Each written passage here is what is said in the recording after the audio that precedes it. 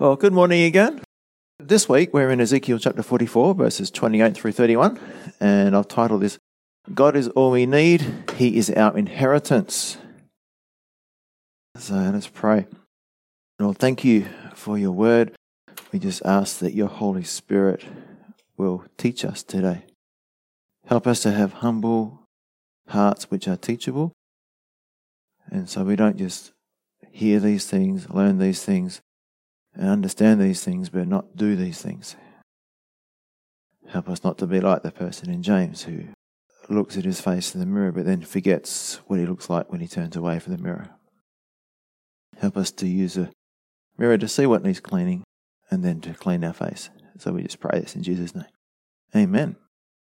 All right. So let's do a memory verse together. Ezekiel 36, verses 26 to 27. I will give you a new heart and put a new spirit within you. I will take the heart of stone out of your flesh and give you a heart of flesh. I will put my spirit within you and cause you to walk in my statutes, and you will keep my judgments and do them. Awesome. So I've got the introduction and outline there, and also the revision. That's just there for your background knowledge, because we've been through that before.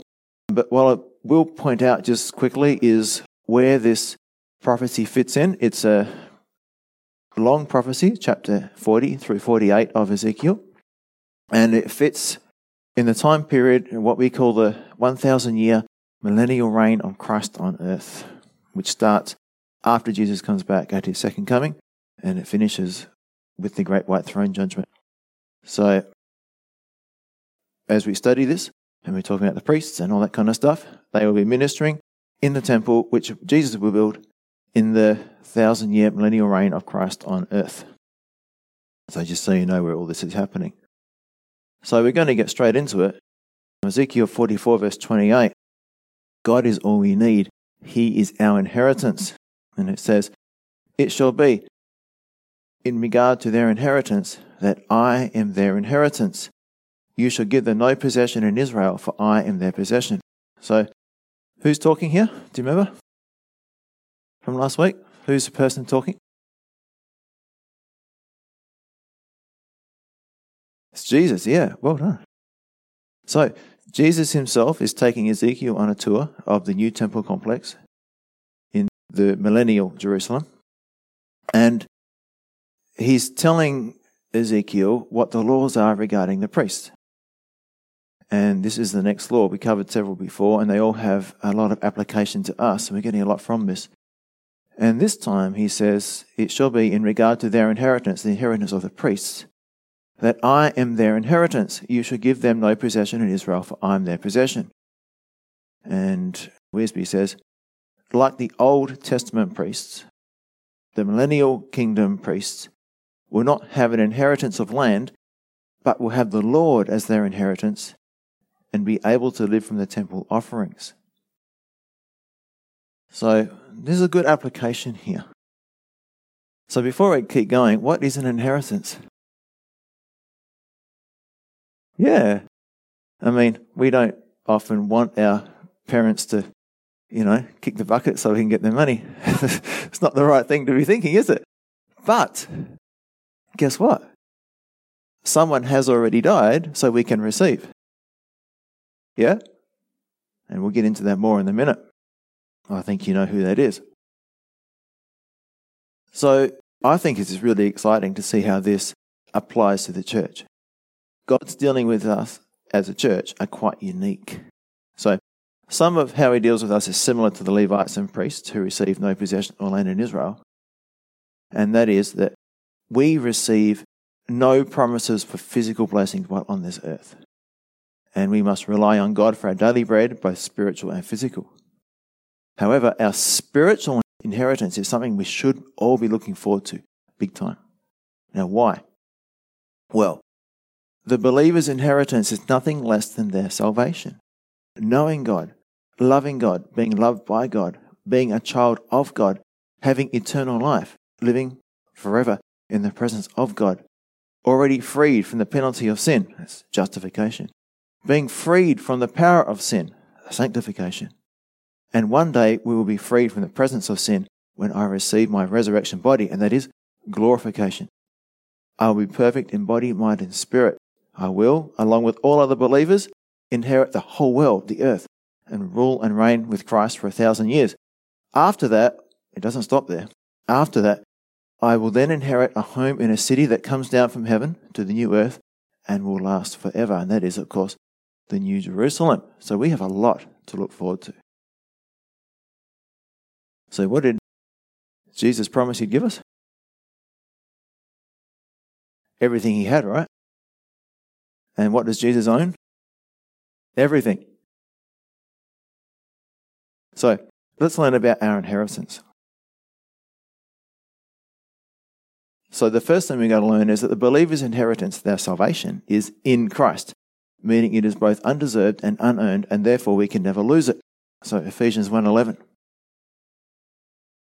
In Christ also we have obtained an inheritance, being predestined according to the purpose of him who works all things according to the counsel of his will. And from the New Living it says, furthermore, because we are united with Christ, or in Christ, we have received an inheritance from God, for he chose us in advance, and he makes everything work out according to his plan. So our inheritance is in Christ. So if you're not in Christ, then you have no inheritance. You must be in the family, so to speak. So what this verse in Ephesians tells us is that our inheritance was given to us in advance. It was predestined long before we were ever born. So it's not something that we can deserve or earn. It has nothing to do with what we do or don't do. When it was given to us, when Christ decided to give it to us, or the Father decided to give it to us, we hadn't yet done anything good or bad. It's good, isn't it? So the best thing about us having done nothing to receive it is that once we have received it, we can never lose it. So secondly, the believer's inheritance is guaranteed by the Holy Spirit living in us. So again, another reason why we can't lose our inheritance. Ephesians 1:13 through 14, it says, you were sealed with the Holy Spirit of promise, who is a guarantee of our inheritance until the redemption of the purchased possession, to the praise of his glory. And in Hebrews 13:5, God says he will never leave you nor forsake you. So the believer has the Holy Spirit in them to give them the assurance that this process of salvation that God has started in us will be completed. Yeah? He will finish it. Philippians 1:6, one of my favourite verses. Do you not, being confident of this very thing, that he who began a good work in you will complete it until the day of Christ Jesus. So once a person is a believer, there is nothing that they can do that will thwart God's plan for their life. And that plan is, of course, to make that person into the image of Christ. Now, the third thing we can learn is that it's the Father, not our good works, that qualifies us as believers for our share of the inheritance. So Colossians 1:12-14. Giving thanks to the Father who has qualified us to be partakers of, or share in, the inheritance of the saints in the light. He has delivered us from the power of darkness and conveyed us into the kingdom of the Son of his love, in whom we have redemption through his blood, the forgiveness of sins. So, what we learn here is we must be qualified to share in the inheritance. So, what does it mean to share? Well, our inheritance is like a communal inheritance. We all inherit the same thing. Together, all believers will inherit all things. Everything that Christ possessed, which is, of course, everything, will be ours to share with him. It's just like parents leaving everything they own to their children when they die. All the children get to inherit the same thing. Romans 8:31-32. What shall we say about such wonderful things as these? If God is for us, who can ever be against us? Since he, the Father, did not spare even his own Son, but gave him up for us all, won't he also give us everything else? Matthew 5:5. God blesses those who are humble, for they will inherit the whole earth. And then Romans 4:13. For the promise that he, Abraham, would be the heir of the world was not to Abraham or to his seed through the law, but through the righteousness of faith. Now, what does it mean to qualify? Well, the Greek word is hikanu, but it means to make sufficient or capable, to make complete, to bring to perfection, or to enable.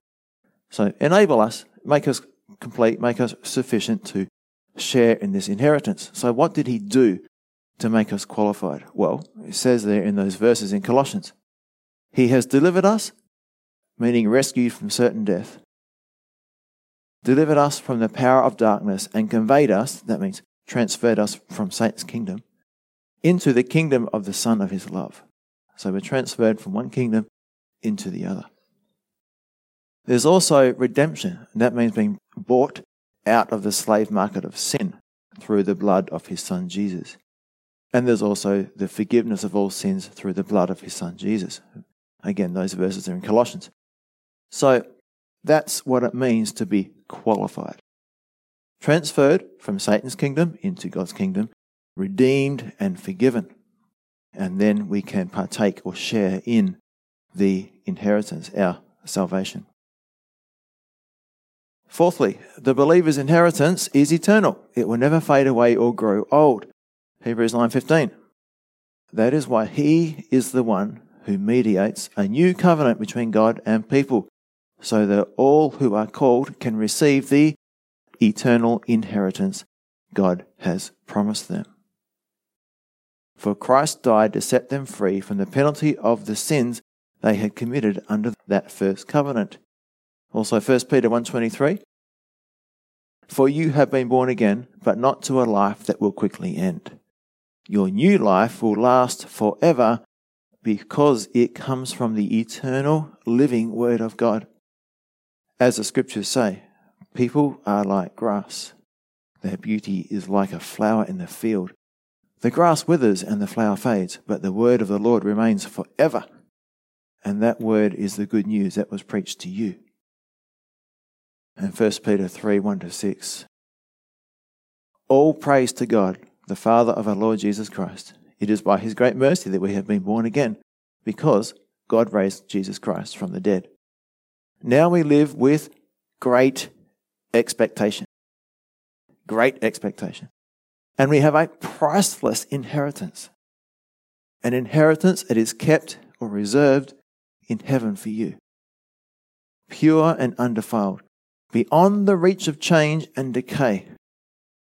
And through your faith, God is protecting you by his power until you receive this salvation, which is ready to be revealed on the last day for all to see. So be truly glad. There is wonderful joy ahead, even though you must endure many trials for a little while. So I just want to focus on verse 4 in 1 Peter chapter 1. An inheritance that is kept, reserved, guarded or watched over in heaven for you. It's like you win lotto, but you're not allowed to, go and pick up the check for 3 months' time or something. But the check's got your name on it, and you know that it's waiting there for you. And so when that time comes, it's yours. It's reserved for you, it's protected. And verse 5, so be truly glad. There is wonderful joy ahead.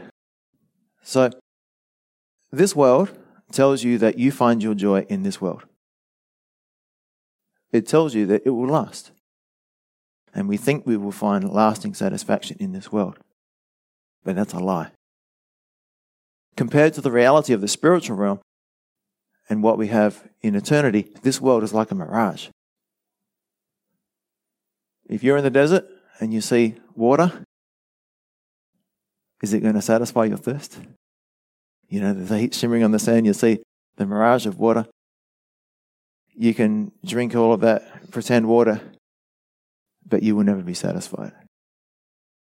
The things of the world will never satisfy us. And as Jesus said in John 4:13, he who drinks of this water will thirst again, but he who drinks of the water I give him will never thirst. So Abraham understood that this life and this earth are only temporary. Abraham was ultimately looking forward to the New Jerusalem, as described in Revelation 21, and so should we be. So I'm going to read those verses from Hebrews. Hebrews 11:8-10. It was by faith that Abraham obeyed when God called him to leave home and go to another land that God would give him as his inheritance. He went without knowing where he was going, And even when he reached the land God promised him, he lived there by faith. Now, we should apply this to us, yeah? For he was like a foreigner living in tents. And so did Isaac and Jacob, who inherited the same promise. Abraham was confidently looking forward to a city with eternal foundations, a city designed and built by God. So, living in tents means you have a light hold on life. You don't look to accumulate a lot of stuff. You don't look to achieve a lot of stuff in this world for the sake of just achieving and accumulating, right? And enjoying. We're just here to fulfill God's purpose. Basically, this is boot camp, yeah? This is a preparation for the next life. So, confidently looking forward to a city with eternal foundations. Now, fifthly, like any other will or testament, the person, the testator, who leaves or writes the will must die before it comes into effect. And Hebrews 9, 16 and 17, 26 and 28 tells us this. So I've just condensed a lot of Hebrews chapter 9 to make it quicker to read, get the main points. Now, when someone leaves a will, it is necessary to prove that the person who made it is dead. The will goes into effect only after the person's death. While the person who made the will is still alive, the will cannot be put into effect. But now, once for all time, he has appeared at the end of the ages to remove sin by his own death as a sacrifice. So also Christ was offered once for all time as a sacrifice to take away the sins of many people. He will come again, the rapture, the second coming, not to deal with our sins, but to bring salvation, our inheritance, to all who are eagerly waiting for him. So, in the Old Testament, you had the promises of salvation, like in Isaiah and all those passages, Ezekiel, like we've been reading. But until Jesus actually died, those promises could not ever be given or received. When Jesus died, then we could receive those promises.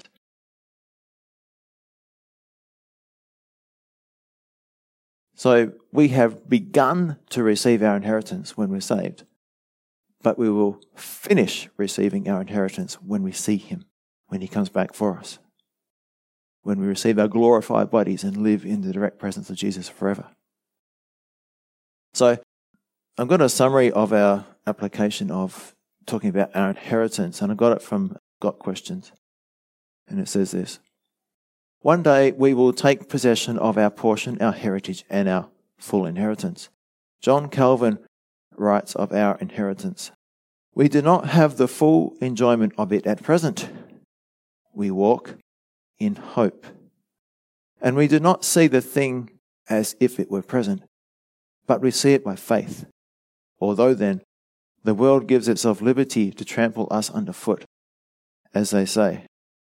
Although our Lord keeps us tried with many temptations, although he humbles us in such a way that it may seem we are as sheep appointed to the slaughter, so that we are continually at death's door. Yet we are not destitute of a good remedy. And why?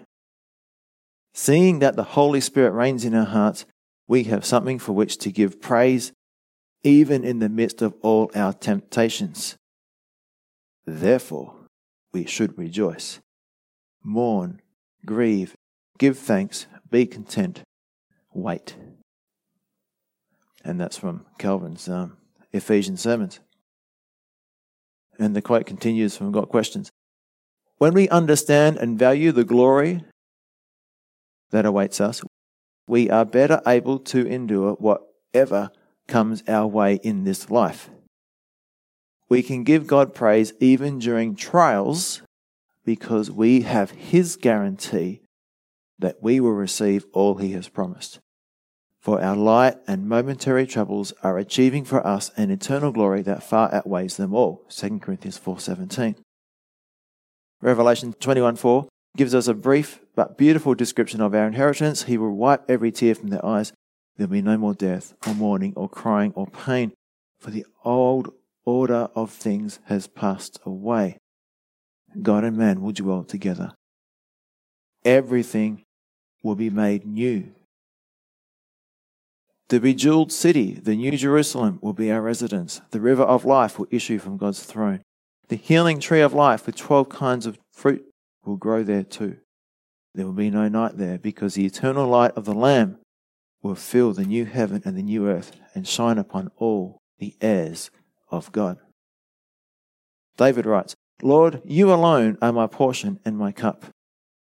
You make my lot secure. The boundary lines have fallen for me in pleasant places. Surely I have a delightful inheritance. Psalm 16, 5-6. And that is why we fix our eyes on not what is seen, but on what is unseen, since what is seen is temporary, but what is unseen is eternal. 2 Corinthians 4:18. So it's a good thing to meditate on, the way they put all those verses together there. We should be looking ahead to receive what is real, what is eternal, and not be distracted by the physical, temporary things that we have here. So let's move on. Let's come back to Ezekiel chapter 44. I'll read verses 28 through 31. And I've titled this, God will provide for the priests. It shall be, in regard to their inheritance, that I am their inheritance. You shall give them no possession in Israel, for I am their possession. They shall eat the grain offering, the sin offering, and the trespass offering. Every dedicated thing in Israel shall be theirs. The best of all the first fruits of any kind, and every sacrifice of any kind from all your sacrifices shall be the priest's. Also you shall give to the priest the first of your ground meal, to cause a blessing to rest on your house. The priest shall not eat anything, bird or beast, that died naturally or was torn by wild beasts. So let's just start at verse 31, the last one there. It says, the priest shall not eat anything, bird or beast, that died naturally or was torn by wild beasts. Can you think of a reason why? What was one of the rules for the priest? They're not allowed to touch something. Anything that is dead. Yeah. So that's why they're not allowed to touch any dead animals. They become unclean. It doesn't obviously include the animals that are sacrificed at the temple. And verses 28 through 30, just to summarize these verses, you shall give them no possession in Israel. They shall eat the grain offering, the best of all first fruits of any kind, and every sacrifice of any kind from your sacrifices shall be the priest's. Now, think of this from a worldly point of view, a strictly human point of view, right? All the other tribes, they get their land, they can farm, the agricultural society. They're okay. They've got a bit of security. But the Levites don't have a lot of land for each of their families. They just are serving the temple. They have a place to live. God's provided a place to live. We'll find out in the next couple of weeks. But it's not enough to make a living. It's just a place to live. So how are they going to get by? God gives them no way of providing for themselves. They have to trust God to provide for them. Their only source of income was from the tithes and offerings of the people. And they trusted God to provide for them as they committed themselves to working in and around the temple. Now, these priests in the millennial temple will not go hungry because God's new covenant promises to Israel actually include both spiritual blessings and physical blessings. Now remember before we've gone through and looked at the physical blessings that the nation of Israel will receive. It's going to be like the Garden of Eden. Bumper crops every year. There'll be no shortage of food, no shortage of fruit. The flocks and herds will be abundant with no shortage of anything. They're not going to go hungry. Now, let's apply this to us.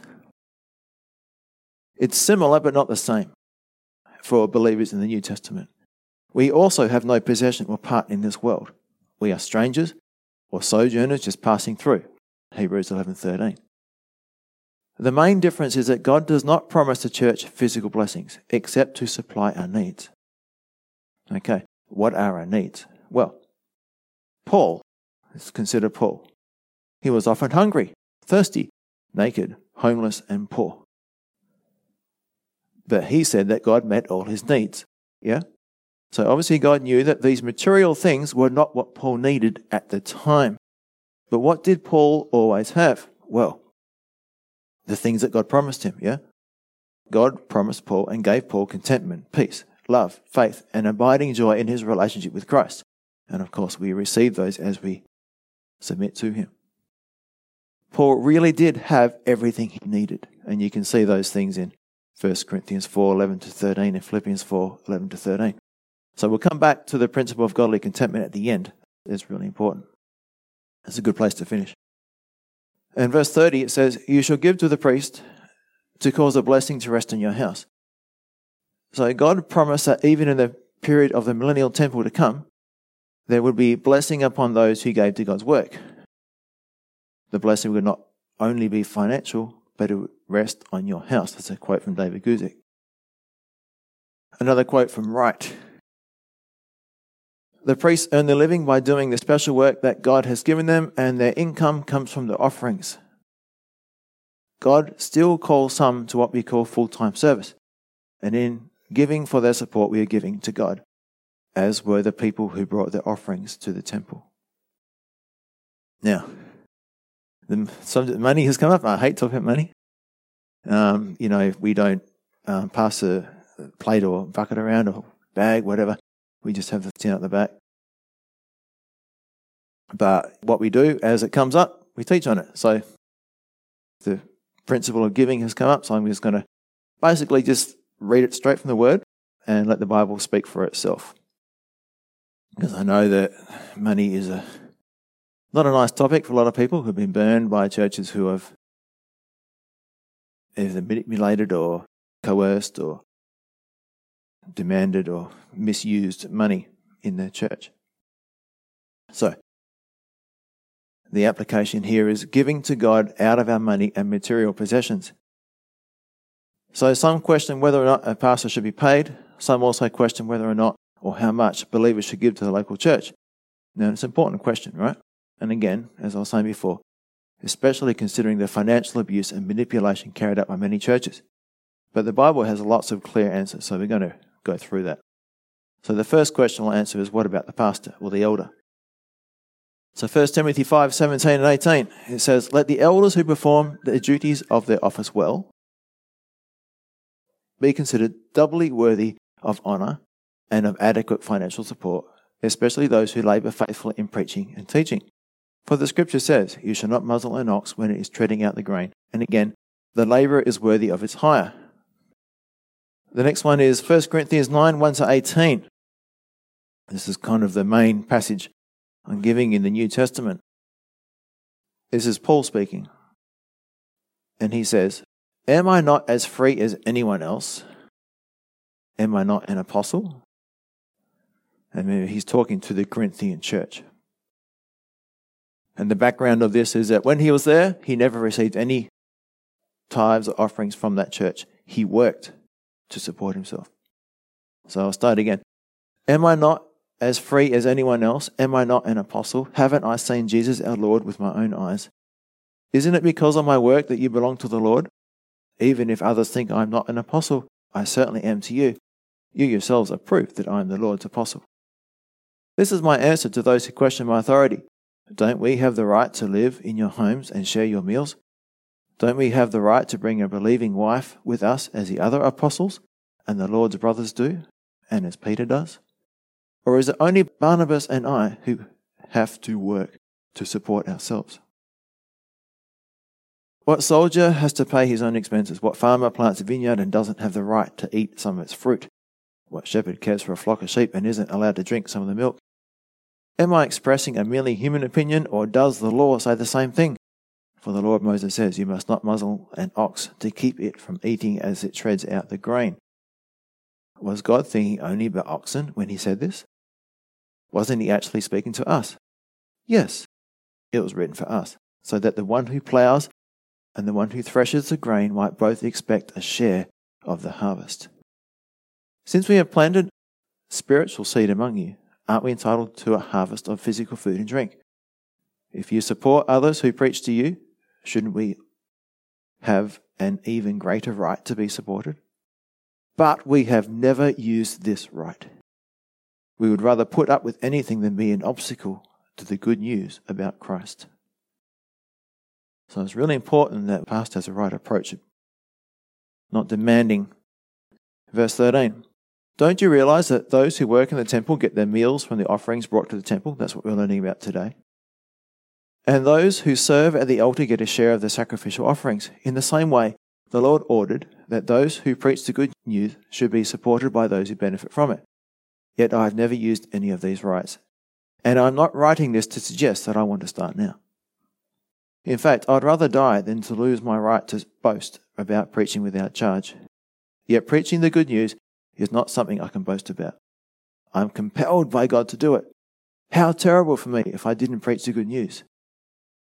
If I were doing this on my own initiative, I would deserve payment, but I have no choice, for God has given me the sacred trust.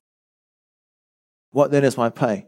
It is the opportunity to preach the good news without charging anyone. That's why I never demand my rights when I preach the good news. So hopefully that gives you some insight into what the right attitude should be for the church leadership. What's their first priority? Preach the good news, yeah? And one of the reasons that it is actually good to pay the pastor or elder is that they may have more time studying the word so that they can more effectively teach and preach the word. Acts 6, 1-4. But as the believers rapidly multiplied, there were rumblings of discontent. The Greek-speaking believers complained about the Hebrew-speaking believers, saying that their widows were being discriminated against in the daily distribution of food. So the 12 apostles called a meeting of all the believers. They said, "We apostles should spend our time teaching the word of God, not running a food program. And so, brothers, select 7 men who are well respected and are full of the Spirit and wisdom. We will give them this responsibility. Then we apostles can spend our time in prayer and teaching the word." So that's another principle to consider. Now, another application. Why is it so important that we give? Now, Ray Comfort, he calls giving the last frontier. Why? Well, most people find that the love of money and the comfort and security that it can buy is the hardest thing to give up. Listen to what Ray Comfort says. It has been said that the wallet is the final frontier. It is the final area to be conquered. The last thing that comes to God in surrender. Jesus spoke much about money. He said that we cannot serve God and mammon. Matthew 6:24. We'll read that in a minute. Mammon was the common Aramaic word for riches, which is related to a Hebrew word signifying that which is to be trusted. So, what was Jesus saying? You can't trust what is to be trusted and God at the same time, yeah? So in other words, we cannot trust God and money at the same time. Either money is our source of joy, our great love, our sense of security, the supply of our needs, or God is. When you open your purse or wallet, give generously and regularly at your local church. A guide of how much you should give can be found in the tithe of the Old Testament, 10% of your income. Whatever amount you give, make sure you give something to the work of God. See Malachi 3, 8-11. Give because you want to, not because you have to. God loves a cheerful giver, 2 Corinthians 9, 6 and 7. So learn to hold your money with a loose hand. And that's really important. Give because you want to, not because you have to. If you don't want to give, then please don't. We do not want to have a grudging giver. Someone who's going to be wishing they never did it, you know. It's horrible when that happens. So, 2 Corinthians 9, 6-8, the verse that Ray was talking about. It says this, remember this, a farmer who plants only a few seeds will get a small crop. But the one who plants generously will get a generous crop. You must each decide in your heart how much to give. And don't give reluctantly or in response to pressure. For God loves a person who gives cheerfully. And God will generously provide all you need. Then you will always have enough, have everything you need, and plenty left over to share with others. Now, coming back to reality here, in our material Western world, what is the greatest threat to our relationship with God? I believe it's materialism. Okay, which is why I'm talking about giving. Because it's in the passage, but I'm focusing on this because it's important for our relationship with God, which matters to me. And Matthew 6, 24 and 25 says, no one can serve two masters, For either he will hate the one and love the other, or he will stand by and be devoted to the one and despise and be against the other. You cannot serve God and mammon, deceitful riches, money, possessions, or whatever is trusted in. Therefore, I tell you, stop being perpetually uneasy, anxious, and worried about your life, what you shall eat or what you shall drink, or about your body, what you shall put on. Is not life greater in quality than food, and the body far above and more excellent than clothing? And 1 Timothy 6:10 says, For the love of money is a root of all kinds of evil, for which some have strayed from the faith in their greediness and pierced themselves through with many sorrows. So the trend seems to be, and I've read this a few times, that the richer the country, the less people give, especially as a percentage of their income. And again, the exception are the churches that manipulate people into giving through false teaching or legalism. But again, that money is often squandered on, buildings and unnecessary things. And often the pastors fleece the flock and get rich from that, which is really, really bad. So, why is it that we who are so rich in the Western world, compared to the rest of the world, are at the same time so reluctant to give? Well, money, wealth, and the pleasure and comfort and false security that money can buy is a powerful idol that our flesh loves. We want pleasure, we want comfort, we want security. It's not just money, it's what it gives us, yeah? The temporary pleasure, yeah? Temporary comfort, temporary security. So the Bible tells us that the mark of a believer completely sold out or committed to God is one who sacrificially gives to God's work. So I believe that Ray Comfort is correct when he teaches that giving is a cure for materialism. Why? Because when we're able to let go of something, it means that it no longer controls us. I'll say that again, because when we are able to let go of something, it means that it no longer controls us. If I'm not able to let go of something, to give something up, then it necessarily means that it is controlling me. Doesn't matter if it's money or whatever it is, okay? Any kind of sin, it could be sport, it could be anything like that, yeah? And Paul gave the how genuine is your love test to the Corinthian church, who were quite well off financially. So they would kind of represent our modern Western church, yeah? As compared to some other poorer churches, like in the area of what is now Turkey, where the churches were poor.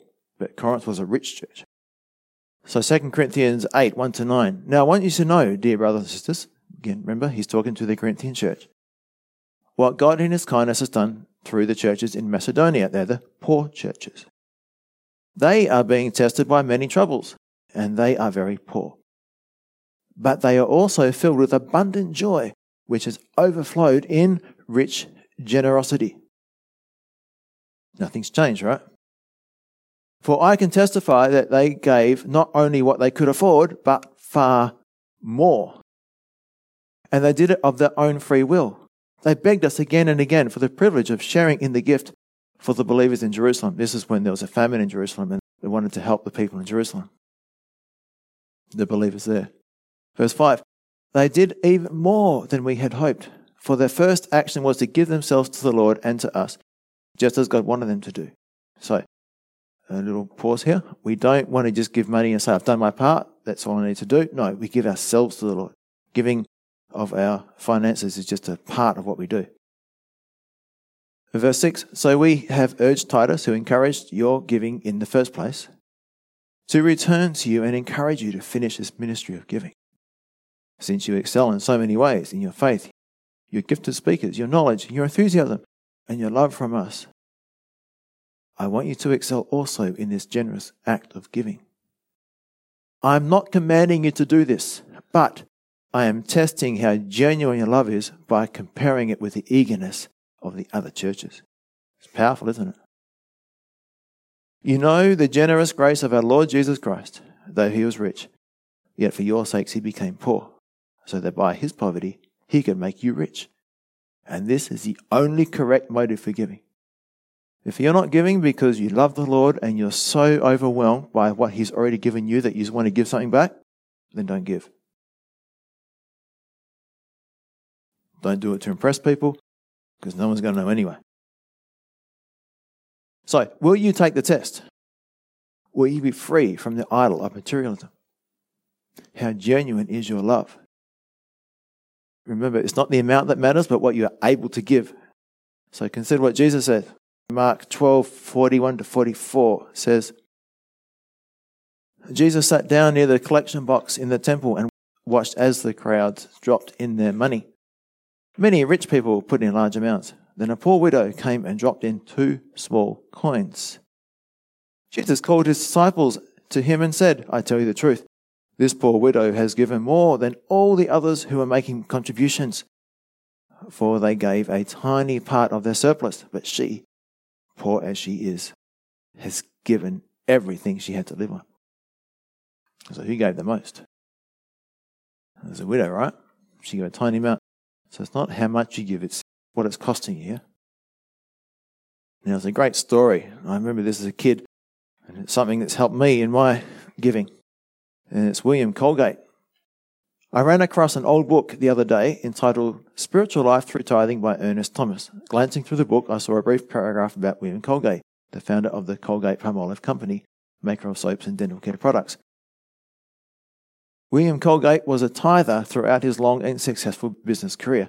He gave not merely 1/10 of the earnings of Colgate's soap products, but he gave 2/10, then 3/10, and finally 5/10 of all his income to the work of God in the world. During the latter days of his life, he revealed the origin of his devotion to the idea of tithing.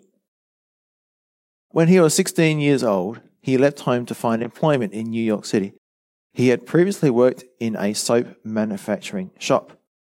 When he told the captain of the canal boat upon which he was traveling that he planned to make soap in New York City, the man gave him this advice. Someone will be the leading soap maker in New York. You can be that person. Listen carefully here. But you must never lose sight of the fact that the soap you make has been given to you by God. Honor Him by sharing what you earn. Begin by tithing all you receive. William Colgate felt the urge to tithe because he recognized that God was the giver of all that he possessed, not only of opportunity, but even of the elements which were used in the manufacture of his products. William Colgate died in 1857, but left behind a company that is successful to this day and a college that bears his name. What can we learn about stewardship from Mr. Colgate? Many things. Colgate not only believed in tithing, but also believed in giving in an increasing measure over his life. It was not enough to give 1/10. Colgate wanted to express his love for the Lord by giving an increasing amount to the Lord's work. So notice his motivation for giving.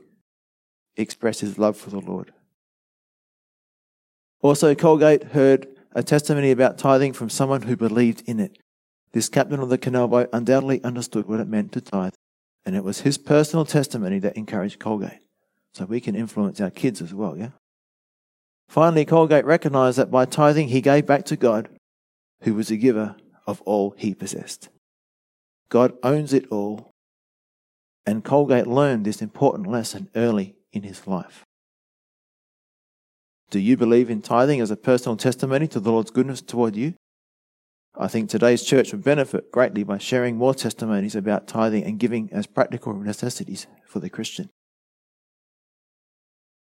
Again, listen carefully. Tithing involves personal surrender and sacrifice and has a potential to help us perhaps counter the rampant secularism and materialism of our society.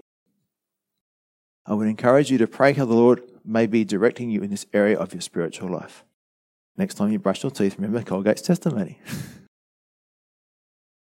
So that's all a quote from that website. Now, I promised you I finished with godly contentment. So, our last application. The secret to godly contentment is understanding that God is all I need. But I will never know that Christ is all I need until Christ is all I have. So here we have a problem. How's God going to fix this? Well, He's going to take away those things that I'm relying on, so I will learn to depend on only Him. Which is why life can be difficult sometimes. But the result of it is glorious. We learn to trust in Christ alone. A little illustration to help us. Imagine you just finished eating a delicious lamb roast. Your potatoes, gravy, pumpkin, peas, corn on the cob, all that kind of stuff, yeah? So yummy, you have 3 servings. You are just so bloated. And you can't eat anything else. And someone comes with Macca's or chips or chocolate or, KFC, whatever.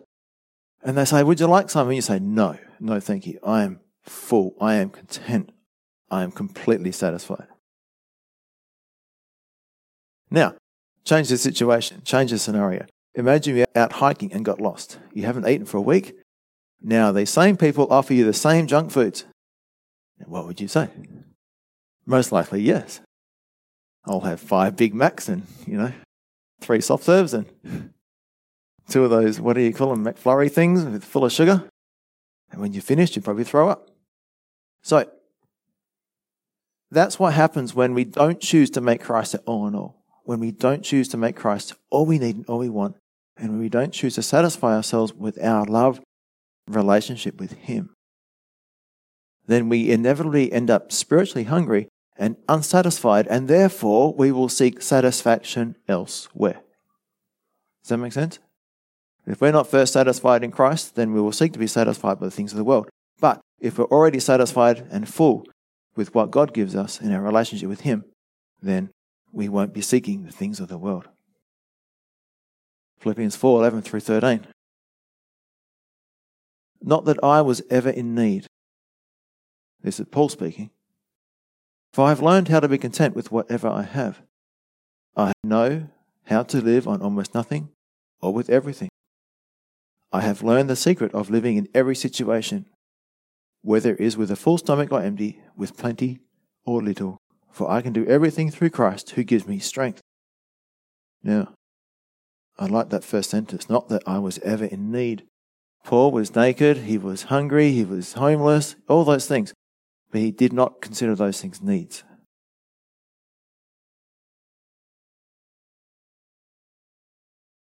First Timothy 6:5 through 12.